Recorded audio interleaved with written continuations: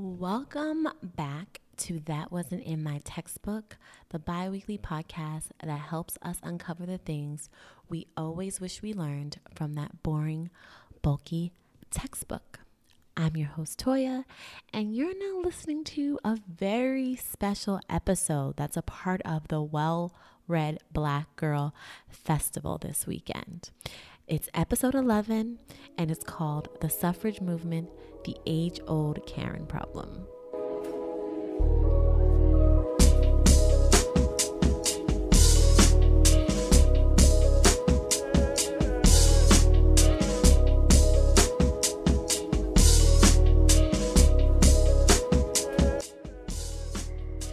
Happy Friday, everyone. I am super excited because normally I'm just excited for every episode. But today I'm super excited because this episode is a part of the Well-Read Black Girl Virtual Festival that kicks off this weekend today. Now, the Well-Read Black Girl Festival is a 3-day experience, kind of like a family reunion with your homies that celebrates Black writers and Black women readers. Now, I just want to be honest that I am a Well-Read Black Girl fan.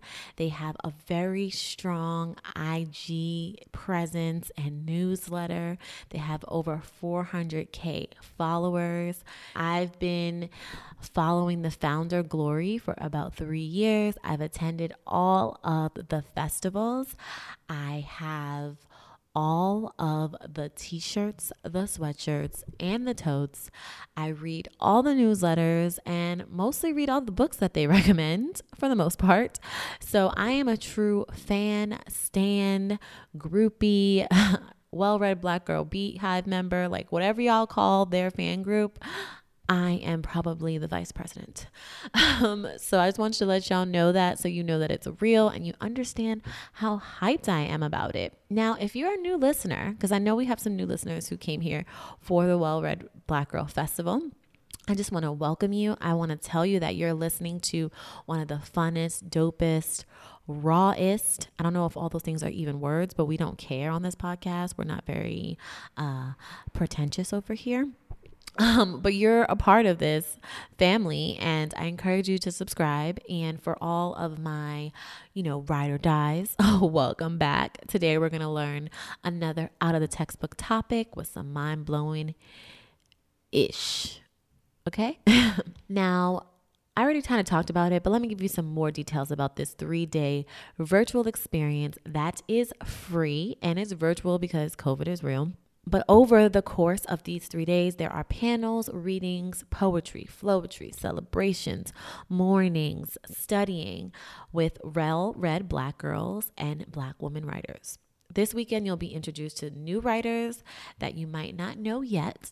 And you'll also run into some well-known writers like Nikki Giovanni, who is closing the festival on Sunday. You might not want to miss that one, so you should write that down somewhere. The schedule for all the events can be found on wellreadblackgirl.com. This year's festival's theme is Black political power, past and present, which is perfectly fitting as we wait for the ballots to be counted still. For me, when I'm recording this, they're still being counted, like hello, Pennsylvania. And this theme is perfect because this year is also the 100th anniversary of the passing of the 19th Amendment that gave women the right to vote. So in line with the festival on Black political power, past and present, today's special Well-Read Black Girls episode focuses on the Black suffrage movement, the age-old Karen problem. We will be joined by Glory, the founder of Well-Read Black Girl, who's going to tell us all about it, what it is, what the festival is, how the theme all connects, and some events we definitely should check out. And then we will be joined by Yvette Dion, the author of Lifting as We Climb, the Black Woman's Battle to the Ballot Box. When Glory approached me about doing this podcast episode a couple of weeks ago, I didn't know what to do with myself. Like, I was very excited. I felt a lot of pressure because, y'all, there are some dope women that are a part of this community. And there's some dope women in the lineup for this weekend. So I felt truly, truly honored. And when she told me the theme was Black political power, past and present, I was like, okay, like I have to talk about Black women, because a lot of our textbooks talk about the fight for women's rights to vote and like burning bras and all the other stuff. And often that credit goes to white women like Susan B. Anthony. But have you heard of Frances Harbor or Mary Churchill? Probably not. And don't worry, I'm going to tell you about them. But these are women that are critical to the movement. And so we're going to talk about them today. Today's episode is organized a little bit differently than our traditional episodes. We're going to start with a 10-minute chat that we have with Glory, the founder of Well Read Black Girl.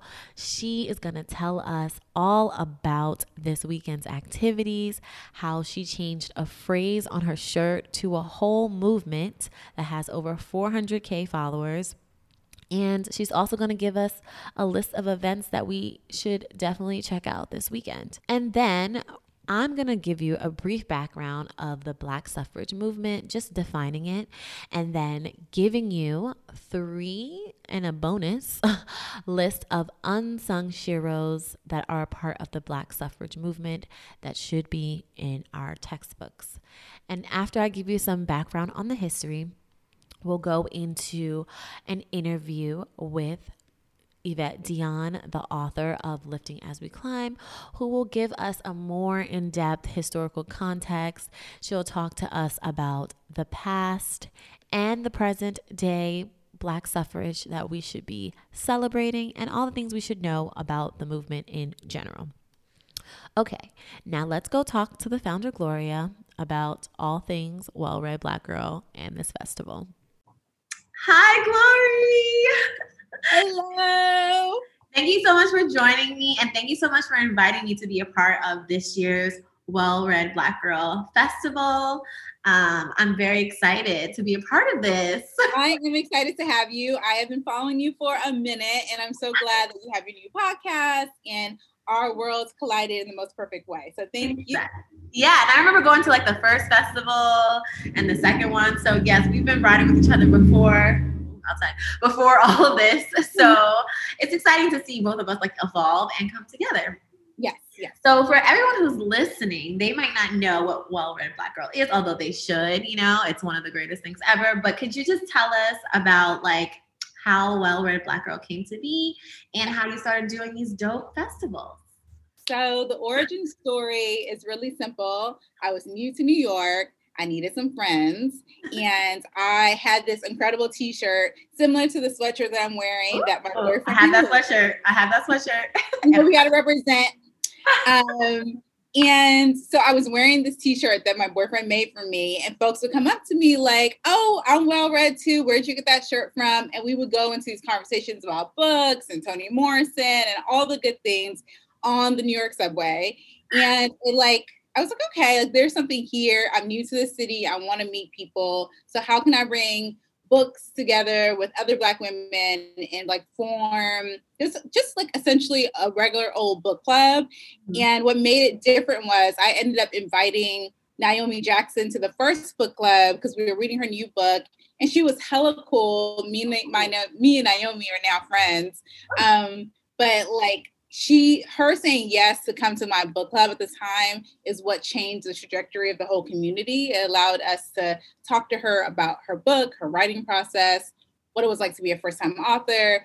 And that really was what kicked everything off. Like, I don't know if Well Read Black Girl would be what it is if Naomi hadn't accepted my invitation and came to that first book club years ago. And now, fast forward, we have a writing group, we have a festival, we have like this whole like movement happening in publishing because of that. Yes. So a lot of things can happen when you're looking for community and you're looking for friends and you're just like enthusiastic about connecting with other people. Yeah. And I'm happy that you said that because, you know, I moved to LA almost 2 years in January. But that was the first thing that I did was like, I was like looking for book clubs, and I found that there was a Well Read Black Girl chapter book club at Book Soup. And I started going there and I found a community with the women there. And I was like, book clubs, I always tell people now, I'm like, if you're moving to a new state and you're trying to make friends and you read, Right. like book clubs are the way. Right, it's true. And like, and if you join a dope book club, like you really will find like-minded people, and it'll go into other worlds. Like you start talking about professional stuff, you start like talking about music, you start talking about what's going on in your everyday life. It doesn't just stop at the book.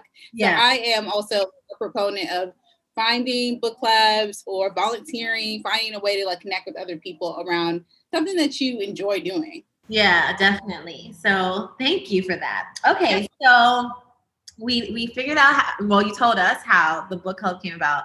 So can you tell us about this year's theme, which is Black political power, past and present? Like, how did you come up with that theme, and what's the significance that people should know and appreciate throughout this weekend of the festival? Well, girl. Wait for the votes to be counted.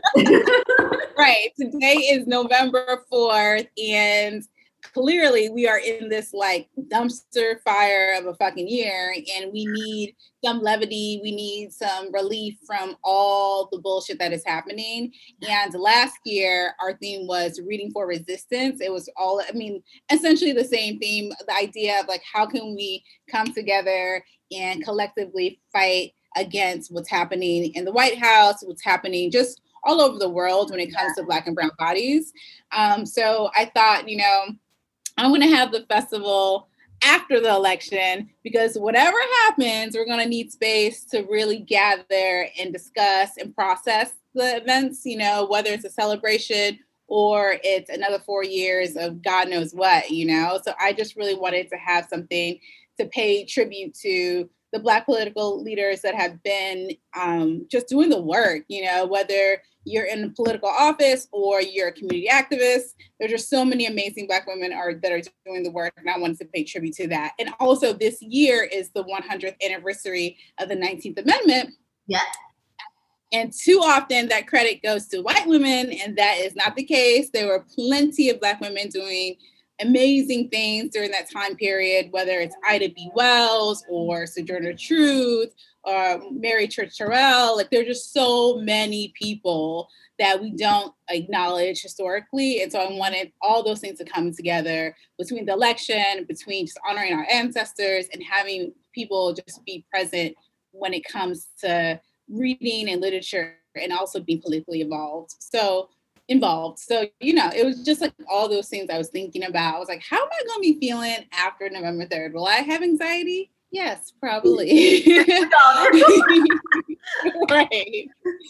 Well, that's great. So it was just. Go ahead, sorry. No, I'm just saying, like, it was like all those things. So I'm glad it came together in such a beautiful way. And we're going to be celebrating this weekend. Yes, I'm excited about that. And I actually ended up in March, like Women's History Month, I did like an event celebrating the 100th anniversary of the 19th Amendment, where I like highlighted Black women. So when you reached out to me, I was like, this is perfect. And we did recreated photos of women, you know, past and present, that have to do with like politics. And we did like RBG and like all those stuff. So it was like really cool to like do that with. You have to send that to me so I can put it on the feed. I will. We did that with I did that with the CUNY school in New York in March. So that was really fun. So I'll definitely send you those. And so then my last question, because I know you're busy, you're getting ready for this festival weekend, is if someone is new to Well Read Black Girl and also like new to this dope theme that you have about Black political power, what are 2 or 3 or maybe 4 events you would recommend they check out? Because you have a whole weekend of events, really starting from Thursday all the way to Sunday, right? Yes.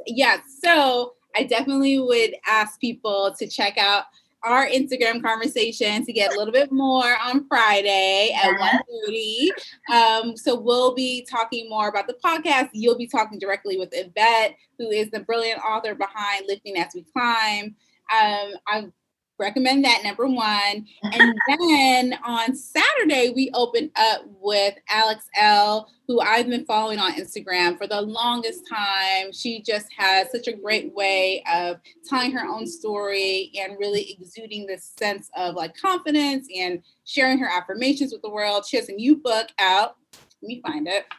I love the cover. I remember that cover. Rain. So pretty. After the rain. After the rain. And it is just like such a soothing meditation. Like I'm really enjoying reading it, and I can't wait to talk to her about her process and how she just is coping with everything that's going on. So that is going to be the opening panel on Saturday at 10 a.m. So please check that out. I also recommend for the young people that are watching, because this is all about being intergenerational, talking to the grandmas, talking to the teenagers, everything.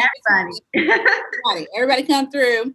So we have Punching the Air, which is a book by Ibi Zoboi and Yusef Salaam. And if you're not familiar with Yusef Salaam, he is one of the members of the Exonerated Five. And this is a YA novel written in verse. It's not like a true testament, but it's kind of inspired by his experience being arrested and falsely accused as a young person. And it's just beautifully done. I think it's a great read for young people to understand what incarceration can do to a family, can do to a young person, especially when it's a wrongful conviction. And so Evie and Yusef will be in conversation, and Ebony Liddell will be moderating, and that is also happening on Saturday. Okay. And then what else is happening? I mean, there's just so many great events. There's a lot of stuff. So like, and definitely the keynote speaker, Nikki G. Like, who can you talk about the keynote speaker this year? Hello. The closing keynote is Nikki Giovanni. What the fuck? Like, you don't understand. I am a huge fan of her work. Like, so much of the work that I do is inspired by her, and like just her effortlessness. I don't want to say effortless. It's not effortless because it does take work, but like she just has this energy of being very honest and candid in her writing and how she talks to young people. The fact that she has her Thug Life Tupac tattoo, like it's everything I aspire to be as I become an elder, like just really being open and connecting with young folks. So I'm excited. Like I'm so excited. And what day is that? That's on Sunday, November 8th. Okay. At 4 p.m. So it's a close. And right before that, we're going to have about 6 poets paying tribute to her. So they're going to be reading her poetry and doing some of their own original work and just like giving thanks for her being our like literary foremother. So yeah.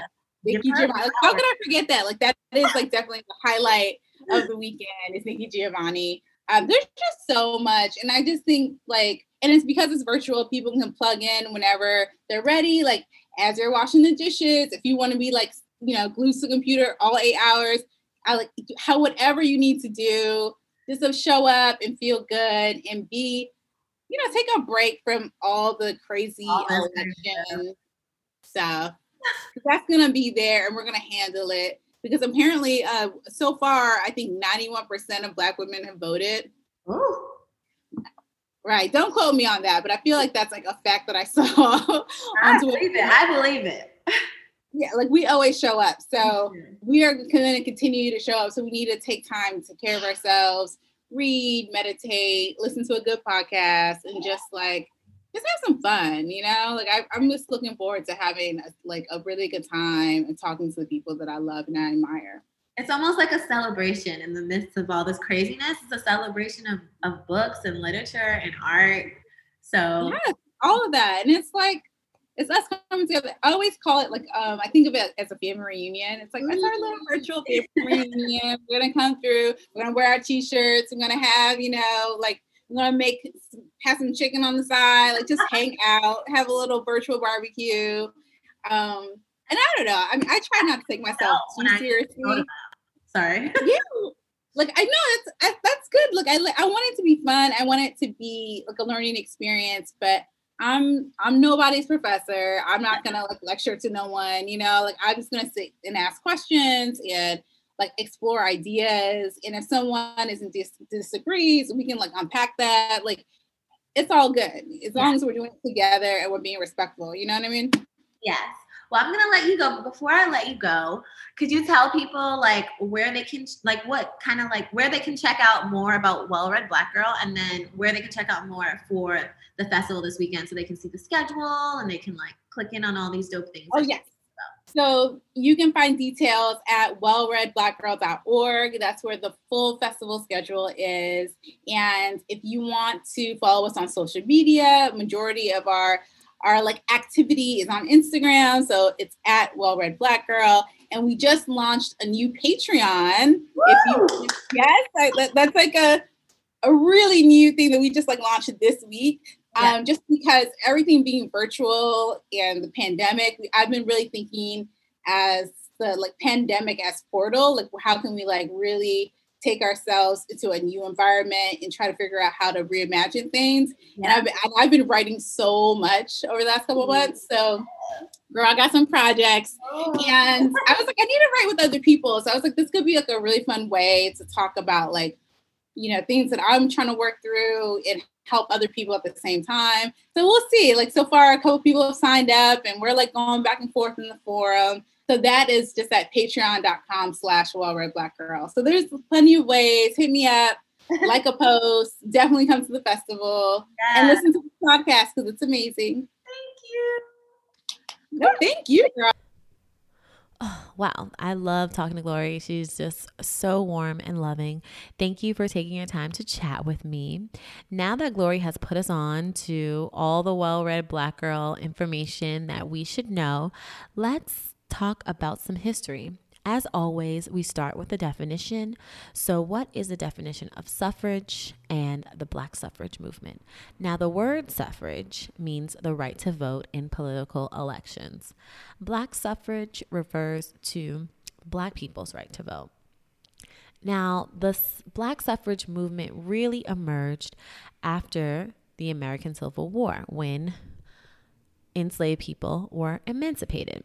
So after the North and the South fought and the North won and slavery was over, we start to see the rise of this Black suffrage term.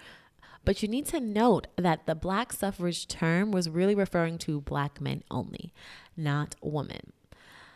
And Black women are at this intersection of having to deal with racism and sexism. So we had a lot of hurdles to face. So generally speaking, you know, after the American Civil War, we have three groups. We have Black men, we have Black women, and we have white women fighting for the right to vote. Skipping ahead, everyone's fighting. Boom, in 1870, the 15th Amendment is passed that gave Black men the right to vote and denied being discriminated against based on their race, color, or previous conditions of servitude. Now, this is where we start to see the split divide, because once Black men got the right to vote, white women and Black women were left in the battle to vote. And this is where the beef starts, because white women, aka the Karen originals, started to feel some type of way that Black men were able to attain the right to vote before them. Tell us how you really feel, Karen. And so then for many white women, instead of joining forces with Black women for the right to vote, they separated themselves. And that's when we see the formation of clubs and conventions for and by Black women. For example, the National Association of Colored Women's Club was one of the most popular Black suffrage groups, and it was founded by Harriet Tubman. Uniquely, you know, Black suffrage and other members like Ida B. Wells realized that it was impossible to solely focus on the right to vote. They also would have to talk about race and discrimination that existed in the 1890s, something the white suffrage didn't experience and weren't focused on. So that's how the Black suffrage movement really started to form. As I already mentioned, the Underground Railroad conductor Harriet Tubman was a suffrage, and so was Ida B. Wells. So that's just a general overview of the early beginnings of the suffrage movement. Our guest will get a little bit more in depth for us. But before we talk to her, I wanted to give you a list of 3 plus a bonus Black suffragists that we all should know. I already mentioned Harriet Tubman, and I also mentioned Ida B. Wells, but let me give you a little bit more context on Ida B. Wells because she was a badass. Now, I consider Ida B. Wells the original Rosa Parks because on a warm day in September in 1883, at 21 years old, she purposely sat in a white-only section of a train. And nobody could make sis move, okay? There were 2 passengers and a conductor who was trying to get her out of her seat, and they could not do it. They ended up tearing her dress and ripping a sleeve off. And it actually took another set of 3 dudes to finally get her up. And she didn't move from the white section to the black section. She just got off the train. And she ended up suing them. And in a Supreme Court case, she won and then it was overturned.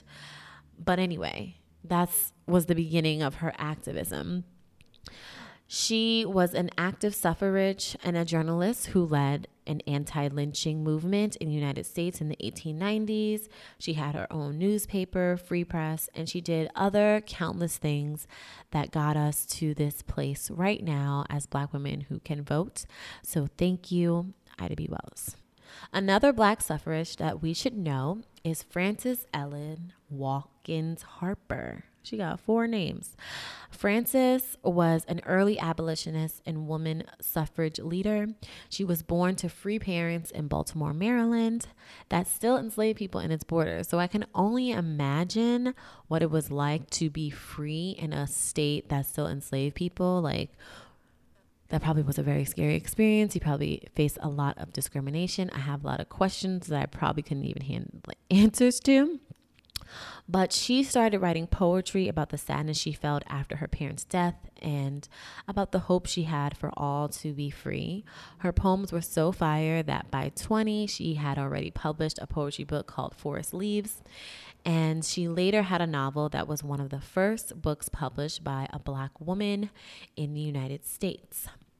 She went on to teach and be a part of the Underground Railroad, and seeing the brutality of slavery sparked her to join the Anti-Slavery Society, and she later joined the American Suffrage Association. She is one of the few African American women who are present at conferences and speaking up for women to have the right to vote. Thank you, Frances Ellen Watkins Harper. We appreciate you. Another unsung hero, Black suffrage that we should know is Mary Church Terrell. She was the daughter of former slaves. Her dad, Robert, was a successful businessman who became one of the South's first Black millionaires. I wonder what that experience was like for you, Robert. Mary Church Terrell attended Oberlin College in Ohio as a young woman, where she became the first Black woman to earn a college degree. Kudos to you. Her activism was sparked in 1892 after her friend Thomas Moss was lynched in Memphis by whites who were salty that his business was competing with theirs, and his business was probably better. After moving to D.C., Terrell became involved in the women's rights movement, joining forces with Ida B. Wells. She focused on securing women's right to vote. She toured the country to lecture on the issue. In 1896, she and fellow activists founded the National Association of Colored Women. The motto was "Lifting as We Climb," which is a part of today's special guest book title. Terrell ended up being one of the first presidents of that association. After the passage of the 19th Amendment, she turned her attention to civil rights, helping desegregate the restaurants in Washington, D.C. Thank you, Mary Terrell. We appreciate your work. And the last unsung hero, Black suffrage, that I'm going to tell you about today is Mary Ann Shadd Cary. She was born to parents dedicated to the abolition of slavery and who participated in the Underground Railroad. She was the first Black woman publisher in North America and the first woman publisher in Canada. She relocated to Canada with the passage of the Fugitive Slave Law in 1850, which was this fucked up law that said that if you escaped slavery and went to a state that was considered free and didn't have slaves, you could still be brought back by a slave owner. So if you were an enslaved person and you escaped slavery to another state, you could be brought back and you were considered still enslaved. I hope that makes sense. It was a really messed up law. She came back to the U.S. eventually, and she ended up being widowed during the Civil War. She moved to Washington, D.C., where she taught in public schools and lectured around the country on women's rights and the suffrage movement. She studied law at Howard and graduated in 1883 as one of the first Black female lawyers in the country. Now, there are countless other unsung heroes, Black suffrage that we should all know, and that should be in our textbooks. But unfortunately, for the sake of time, I can't list them all, but I encourage you all to do a little research. You can even just do a simple Google search and you'll get a good handful of them, if not more. But now that we have some historical background on the formation of the Black suffrage movement and the beef between the white suffrage and the Black suffrage, let's jump into the interview with journalist and writer Yvette Dion, author of Lifting as We Climb, The Black Woman's Battle to the Ballot Box.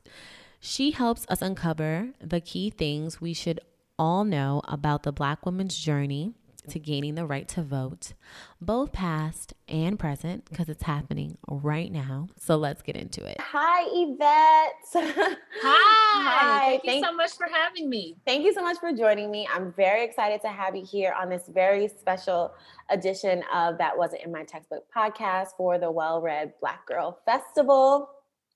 You know, the theme for the festival and for the podcast topic is about the Black suffrage movement, past and present.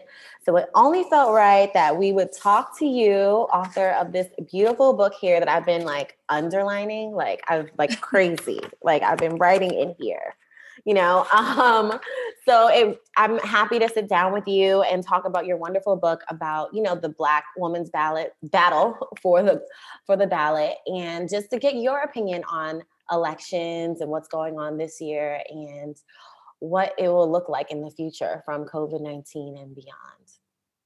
Well, I'm excited. Thank you so much for having me. Yes, I would like to just open up with you kind of like introducing yourself, telling us all the wonderful things that you do. I know you're also a journalist. You wear many hats. So could you please let the listeners know how dope you are? Sure.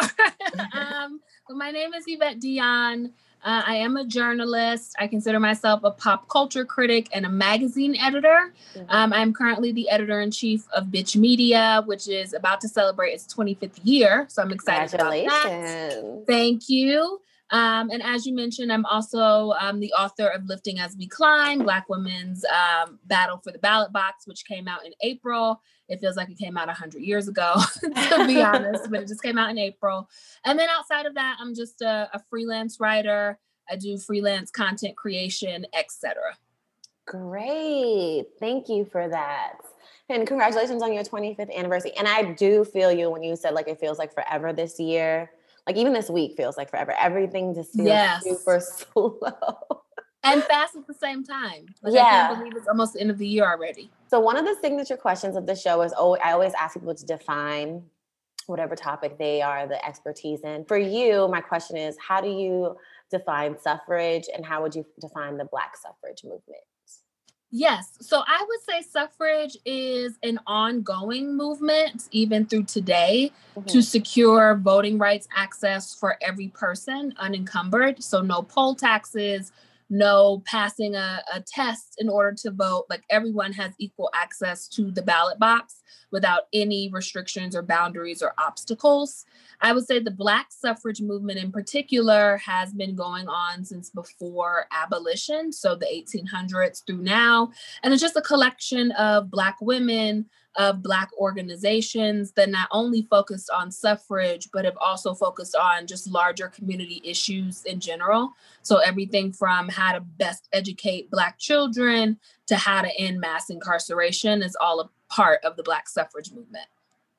Great. Yeah, I feel like that's what I really found interesting about your book was that you started with kind of like the anti-slavery abolition movement, because I think traditionally, and even when I looked up like suffrage, they talk about like political voting rights. But it's more of, like you said, like a movement beyond just rights in general, and then specifically for different groups. So I thought that was really interesting because I feel like your book really kind of weaves through different historical periods, which is different than I think like your traditional textbook when they talk about like the suffrage movement. So I appreciated that. Yeah. Did you learn about the suffrage movement, or in particularly what you talk about, like the Black suffrage movement, the Black vote, in textbooks in your school? And what do you think, what part of your topic do you think should be included in textbooks if it's missing?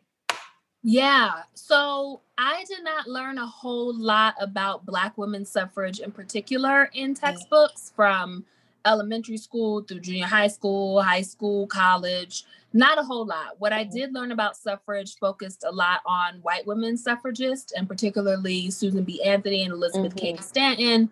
Outside of them, all I knew was women got the right to vote in 1920. I did not know any of the history before that or after that.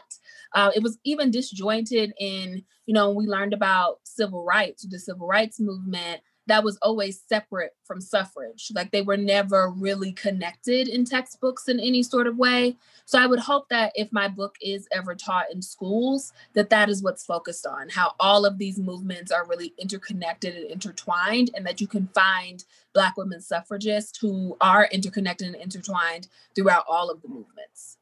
Yeah, I think that's what I learned the most from reading your book, was just like starting with the abolitionist movement, talking about women that I'd never even heard of, and how it was all connected and evolved from, okay, so we're looking for equality for Black people, and then we're going to talk about equality for women and voting and stuff like that. So I really appreciated how you kind of weave that together, because I never made that connection. So I know a lot of people, probably similar to you and I, may have not learned about the Black suffrage movement. And I'm not going to make you summarize this really dope book, so everyone should just go read it. But what are some general things, like if someone's listening, that you want them to walk away from understanding, some general things, obviously, about the Black suffrage movement and how that impacts us today?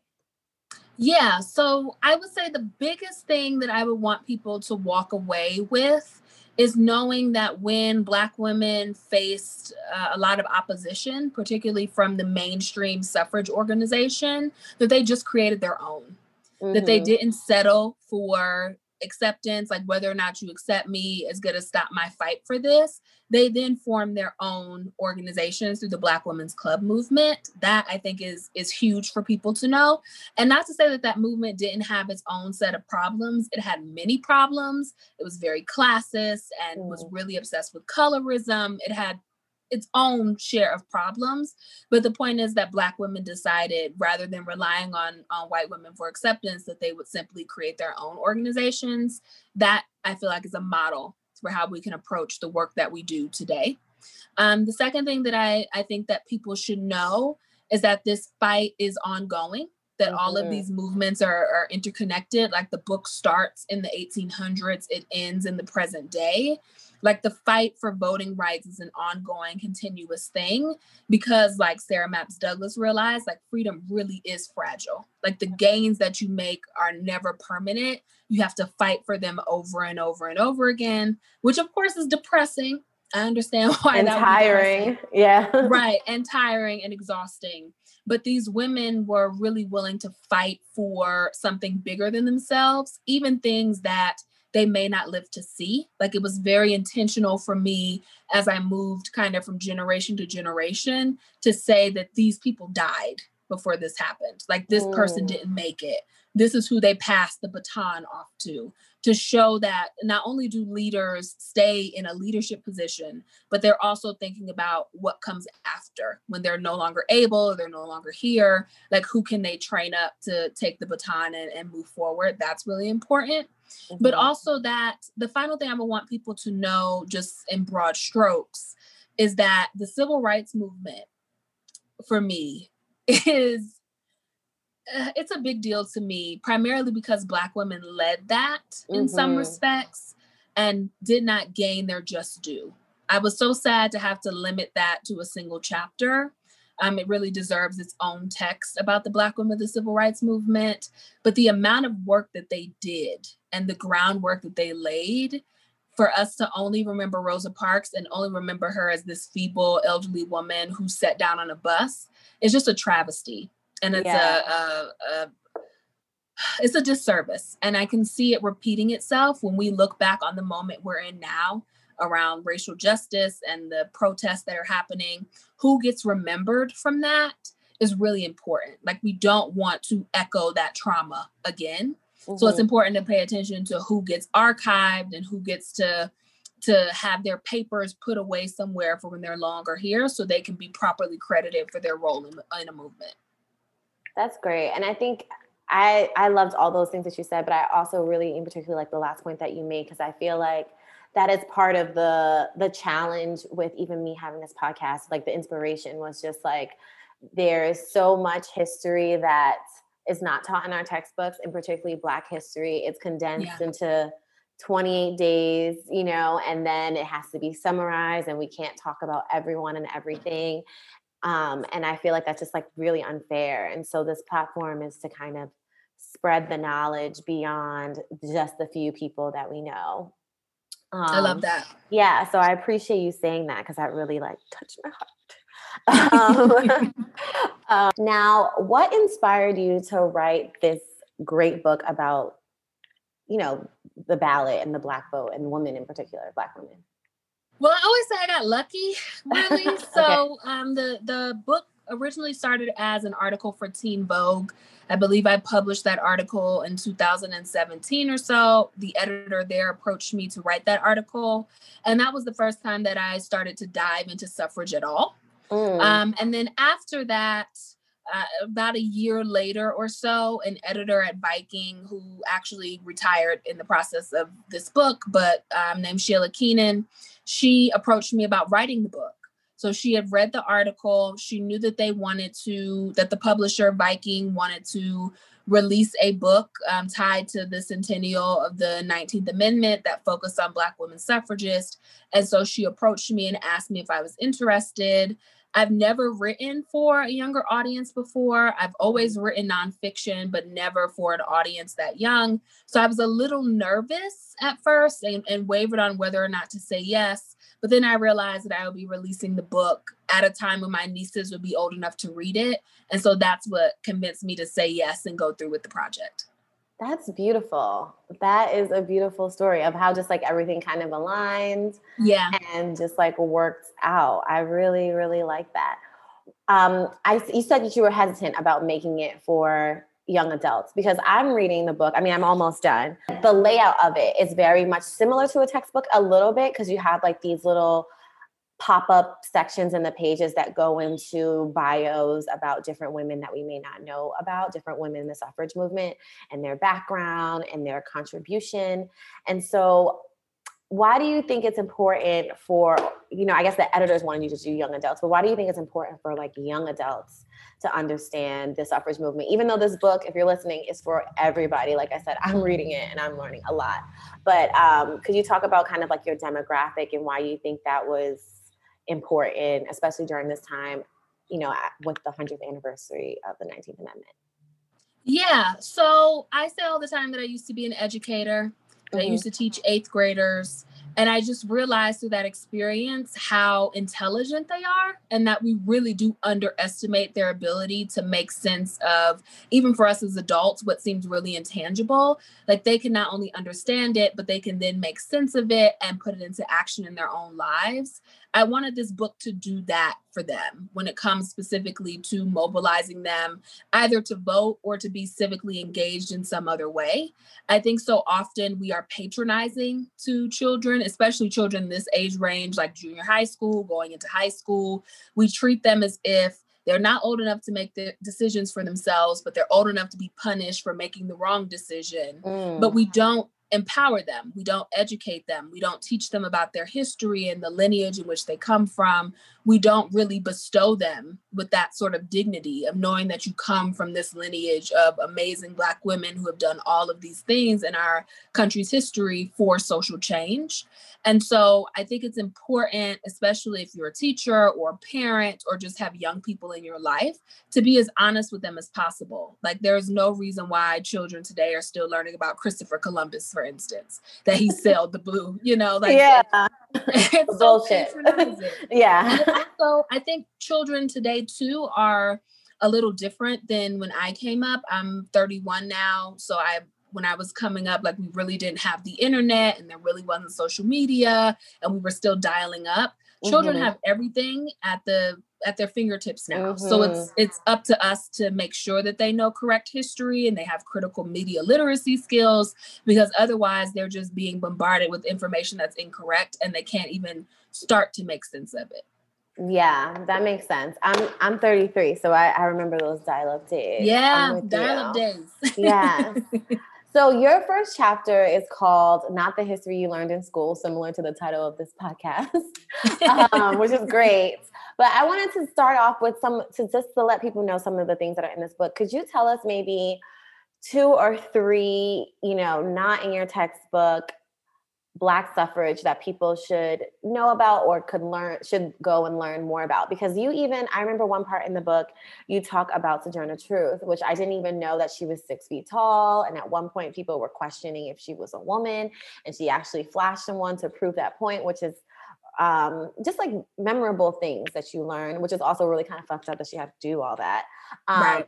But at the same time, are there any other women? I think oftentimes we do hear about Sojourner Truth, but are there any other women in the movement that you think people should look into and know about that you mentioned here? Because there's so many. But if you just think of the top of your head, yeah.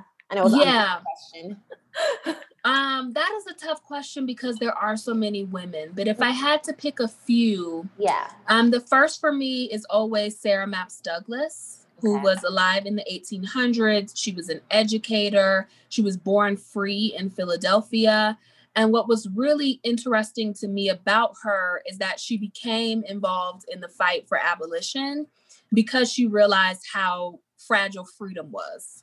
She had grown up in a prominent family in Philadelphia. She had never been enslaved. But when she realized that it was possible for free people to be kidnapped and returned to slavery, even though they had never been enslaved, it mobilized her. And so she's really important in the book because she saw education really as a gateway to understanding freedom. And then once you're educated through a book club, or she would host these book clubs in her home. But once you're educated in that way, it's your job to educate others. So she's really, really interesting to me in the book. I would also, of course, pick Anna Julia Cooper, who some people would say is a controversial figure, but was also an educator, a writer, one of the first Black women in the world to get a doctorate, was really involved on the suffrage end. So after the passage of the 15th Amendment. And she's controversial because she believed in this idea of racial uplift, which is kind of like the precursor to what we call respectability politics now, that if you lift yourself up by the bootstraps, that you will gain white people's respect. But she's really interesting because she was theorizing the South at a time when a lot of people weren't paying attention to the South as a hotbed for social change. She was one of the people saying, let me tell you how it really is, and let me tell you how we can improve Black conditions in the South in this moment. So she's really interesting. And then the last woman, and even though she's a modern woman, I think that all people should know about what Stacey Abrams is doing in Georgia. I know that she lost her gubernatorial election in Georgia, but she runs this organization called Fair Fight. Its goal is to register voters specifically in Georgia in order to just change the way that things happen there. As we've seen with COVID, as we've seen with the fact that her opponent stole that election, like she should have won that election. As we see with voter suppression, we see that the lines right now are 12 hours long for people to vote. Like, she is a really integral figure right now in figuring out what voting rights can look like in the future. Wow. I really appreciate that you put past and present, because that's the thing that we have going on. So I really appreciate that. Now, I think one of the main things that you even addressed here at different points was kind of like the divide in the suffrage movement, right? At one point there was supposed to be unity where Black women and white women were fighting together. And it seemed like, in the opening of your book, especially, you seem to also frame it as like, when it came to anti-slavery, everyone seemed to be relatively on the same page. But then when we started talking about voting rights, that's when we kind of see the divide between even Black men and Black women, Black men kind of not even being on board with that. And also, white women feeling like they should be first. Can you talk more so about that divide and how it even still plays out today? Yeah, it's disappointing. Yeah, I know. And it's complicated. Yeah. It's disappointing to see that same pattern kind of echo over and over again. But the 15th Amendment really split the suffrage movement in half. So after the Civil War, when the United States made its first and only effort to atone for slavery, we went through the period of Reconstruction. Mm-hmm. And as a part of that, the United States Congress passed the 15th Amendment, which was supposed to allow all men, regardless of their race or ethnicity, to vote. There were some people on the side of allowing Black men to gain the right to vote. And then there were some people who were questioning, why is it that Black men are allowed to vote, but women still aren't allowed to vote? Mm-hmm. And so it literally split the suffrage movement in half. Out of that formed a new organization that was specifically focused on first getting Black men the right to vote and then protecting that right. I think, as we all know at this point, it still took years, decades. Way too long. Right. In order for Black men to gain the right to vote without being lynched or threatened with some other form of violence. But we see that play out now in the fact that, people seem to think that when someone else gains power, that they're losing something. Exactly. Instead of the suffragists who were opposed to the 15th Amendment saying, okay, let's support the 15th Amendment and then build a bigger coalition of people who can come together to ensure that women get the right to vote, it was immediately perceived as an affront to all the work that white suffragists have been doing to gain the right to vote. And so rather than going that coalition building route, they chose to align themselves with white suffragists in the South in particular, who advocated for lynching and were fine, showing up to a Black person's house and shooting out their windows because they attempted to register to vote. And so it eventually, of course, it ended in the 19th Amendment in 1920. But because of that historical split, we've just been seeing it echo over and over and over again. You even see it play out on social media. You see it play out in the 2016 election. Yeah. As politicians try to build coalitions of voters, you always see, well, we need the white vote. And even with someone like Donald Trump, it's like you can see it split literally of who is voting for him and who is not, like who is willing to vote in their own self-interest, even if it comes at the expense of everyone else. Yeah. And I remember them giving us stats around the end, I think it was 50 something or 40 something % of white women voted for Trump. And just those crazy numbers for the 2016 election, and just showing this continuous, divide that, I don't know, maybe one day it will not be that way. But I think you framed it really well, that a lot of people see one group's liberation as a slight to them, and they don't think that we all can be liberated. Unfortunately, in America, we have a lot of issues to tackle, and we can't tackle them all at the same time. But it doesn't mean that you have to be threatened and stuff like that by other people's empowerment. So that was really interesting to see, to read about it in this book, because I didn't learn about the suffrage movement at all in school. So especially not the Black one. I think Susan B. Anthony, I remember her name. But to really have a text that you written by a Black woman that is explaining historically when these different divides happen. Because we all talk about the divide now, especially, with the elections coming up. By the time this comes out, I think we will have voted. They might still be counting. But I feel I never could pinpoint exactly when it started, and to have this book kind of frame it and show okay, in the beginning, everyone was anti-slavery, but once, the 15th Amendment came around, that's when the divides started to happen. And that's why it still plays out today. And that was just a mind-blowing moment for me. So thank you for that. Yeah. I really appreciate that. How do you think this pandemic is going to affect the future of voting? Because we've never had so many people sending in absentee ballots. We've never been in this situation before. Do you think there'll be anything positive that comes out of this in terms of the elections? Or like, what do you think? What's the future if we are going to be having pandemics and stuff like that? I wish I was optimistic. I really do. Because the pandemic, to me, the one thing that it did present positively is that there are alternative options that are effective and efficient for voting. Yeah. I live in a state where nearly the majority of the population does mail-in voting. I get a ballot every election cycle. I fill it out. I drop it off at the library. It's just standard now, and it's effective. You can even go into an app and it'll tell you where your ballot is. Nice. That sort of efficiency is what I expected. I don't know why I expected that, because that is not what's happening. Yeah. Because we live in a country where public servants are obsessed with power. It's less about how do you be in best service to the public. It's all about both getting into power and then maintaining power. There is a coordinated effort to stop mail-in voting, to make it as difficult as possible, to force people to choose between risking their health and voting. And so it really does boil down to where you live, which to me is a shame. Like, there should be a coordinated federal effort to ensure that everyone gets a ballot through the mail. They can drop it off and it will be counted. The fact that that is not happening makes me really sad. It's also unsurprising.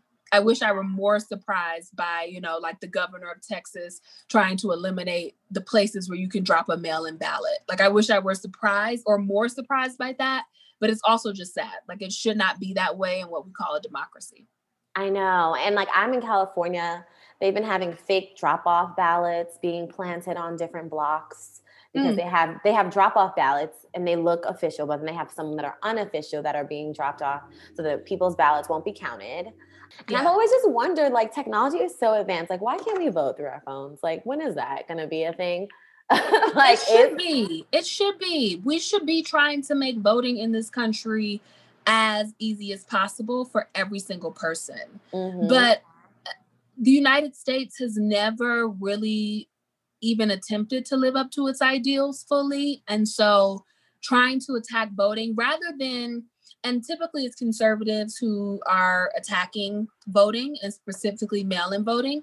Instead of them trying to create a party platform that appeals to the broadest group of people possible, they say, it's fine. More people can become liberal in the United States. We're just going to make it more difficult for you to express your opinion through gerrymandering, through making it as difficult as possible to vote. It's really disappointing. But what I tell people is, if your vote did not have any power, people would not go to the lengths that they go to try to stop people from voting, like passing voter ID laws and sending case after case through the lower courts in hopes that it gets to the Supreme Court. Like, that is a very aggressive and rabid approach to trying to stop people from voting. Yeah, and if it really didn't matter, they wouldn't go through all those loops and holes. Exactly. Go through all that. So that's a great point. So thank you for that. Your last chapter of your book is called Continuing the Climb, which I thought was really good. So what are some things that you think, I mean, you've already kind of touched on it, like voter suppression and, the Atlanta governor race, but what are some things that you think we should fight for, like continue to fight for, and how we can fight for them, if you have any resources for people? Yeah. So one of the things that I took away from the suffrage movement, especially the Black suffrage movement, is that voting was just a tool for them. It was a political tool in order to achieve all of these other aims. I think that we have to see it that way as well in our current moment. It becomes really easy to want politicians who are perfectly in alignment with us ideologically. I don't think that that's possible, and I don't think it's a reasonable demand to make, only because, voting is not the end all be all to being civically engaged. And when we do talk about, voting, we often talk about who's at the top of the ballot instead of thinking broadly about who are the people in our local communities who are running for office, what organizations exist to prepare people to run for office and to help them raise money. Like, politics is a rich person's game. So if you don't already have wealth, it may be difficult to build a coalition and the resources to help you run for office. Those are the things I think people should be paying attention to. And then using voting as a way of bringing a larger awareness to these issues that people genuinely care about. So if you really are passionate about defunding the police, for instance, it's important to realize who's on your city council, who would have the power to do that, and to figure out if there are people in your community who are uniquely positioned to run for that and just need a little help getting over the hump. Those are the sorts of things that are important, like who's on your school board. If you care about the education of Black and brown children in your community, especially during the pandemic, it's important to know who all's on your school board. So if things are not going well, you know exactly where to go and who to talk to and what meetings to be present at. That sort of local engagement and activism is really important. And I think it sometimes gets lost in the horse race that we see, where the only people that our national media talks about are Donald Trump and Joe Biden, or Mike Pence and Kamala Harris, or the Senate Majority Leader, or the House Leader. There are people on our local level who really do impact our day-to-day lives. Those are the people to pay attention to. Yes. I feel like in the past couple of years, I just started getting involved in my, local elections, and I just moved to LA.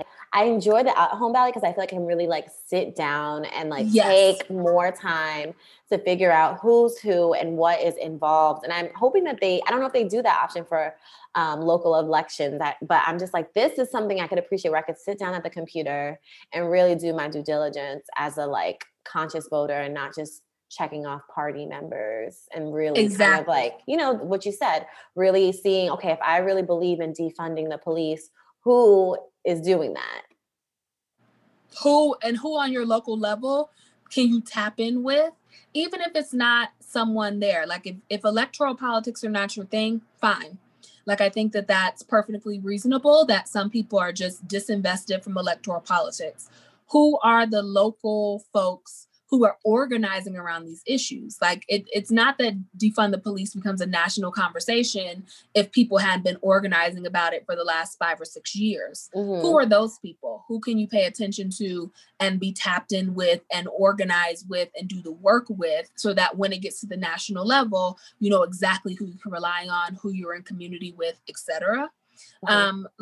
Here, I live in Colorado. They send literally a booklet of every law. Yeah.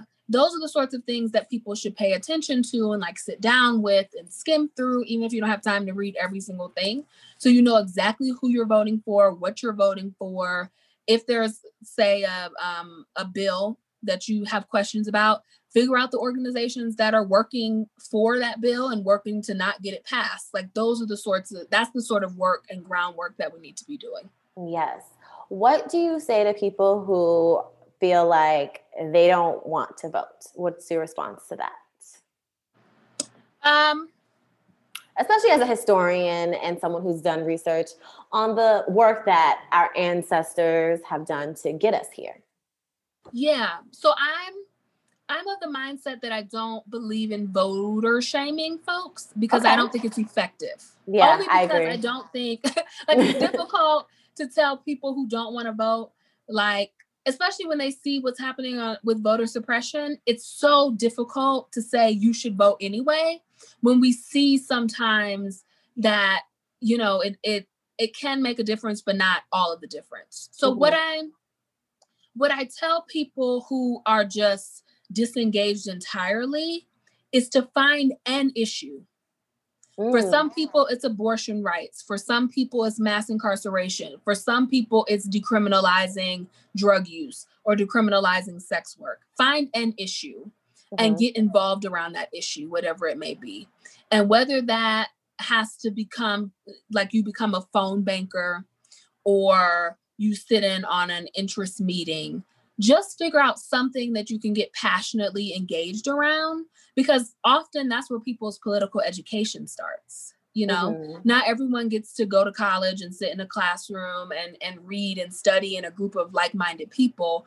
Many people get politically involved either because of a tragedy, someone being killed by the police, or because you've had the opportunity to find an issue that you're passionate about, and it becomes a gateway for bigger politics. That's where I think people should start. And if after that you really don't want to vote, I would encourage you to be involved in some way in your community. Yeah. Whatever that looks like. For some people, that's just organizing. For some people, that's helping to free incarcerated people. For some people, that is talking to children on a weekly basis, whatever it is. Everyone can be an engaged citizen, even if they don't vote. But you need to be engaged in some way in order to be a part of the civic process.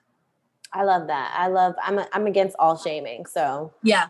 You know, people are travel shaming right now. I'm against it. I'm against voter shaming. I'm against all of it. So if people are listening right now and they read your wonderful book first, you know, Lift as We Climb, and they want to maybe dig deeper into some of these individuals, do you have any resources for them? Or just like, maybe not just the individuals, just the Black suffrage movement.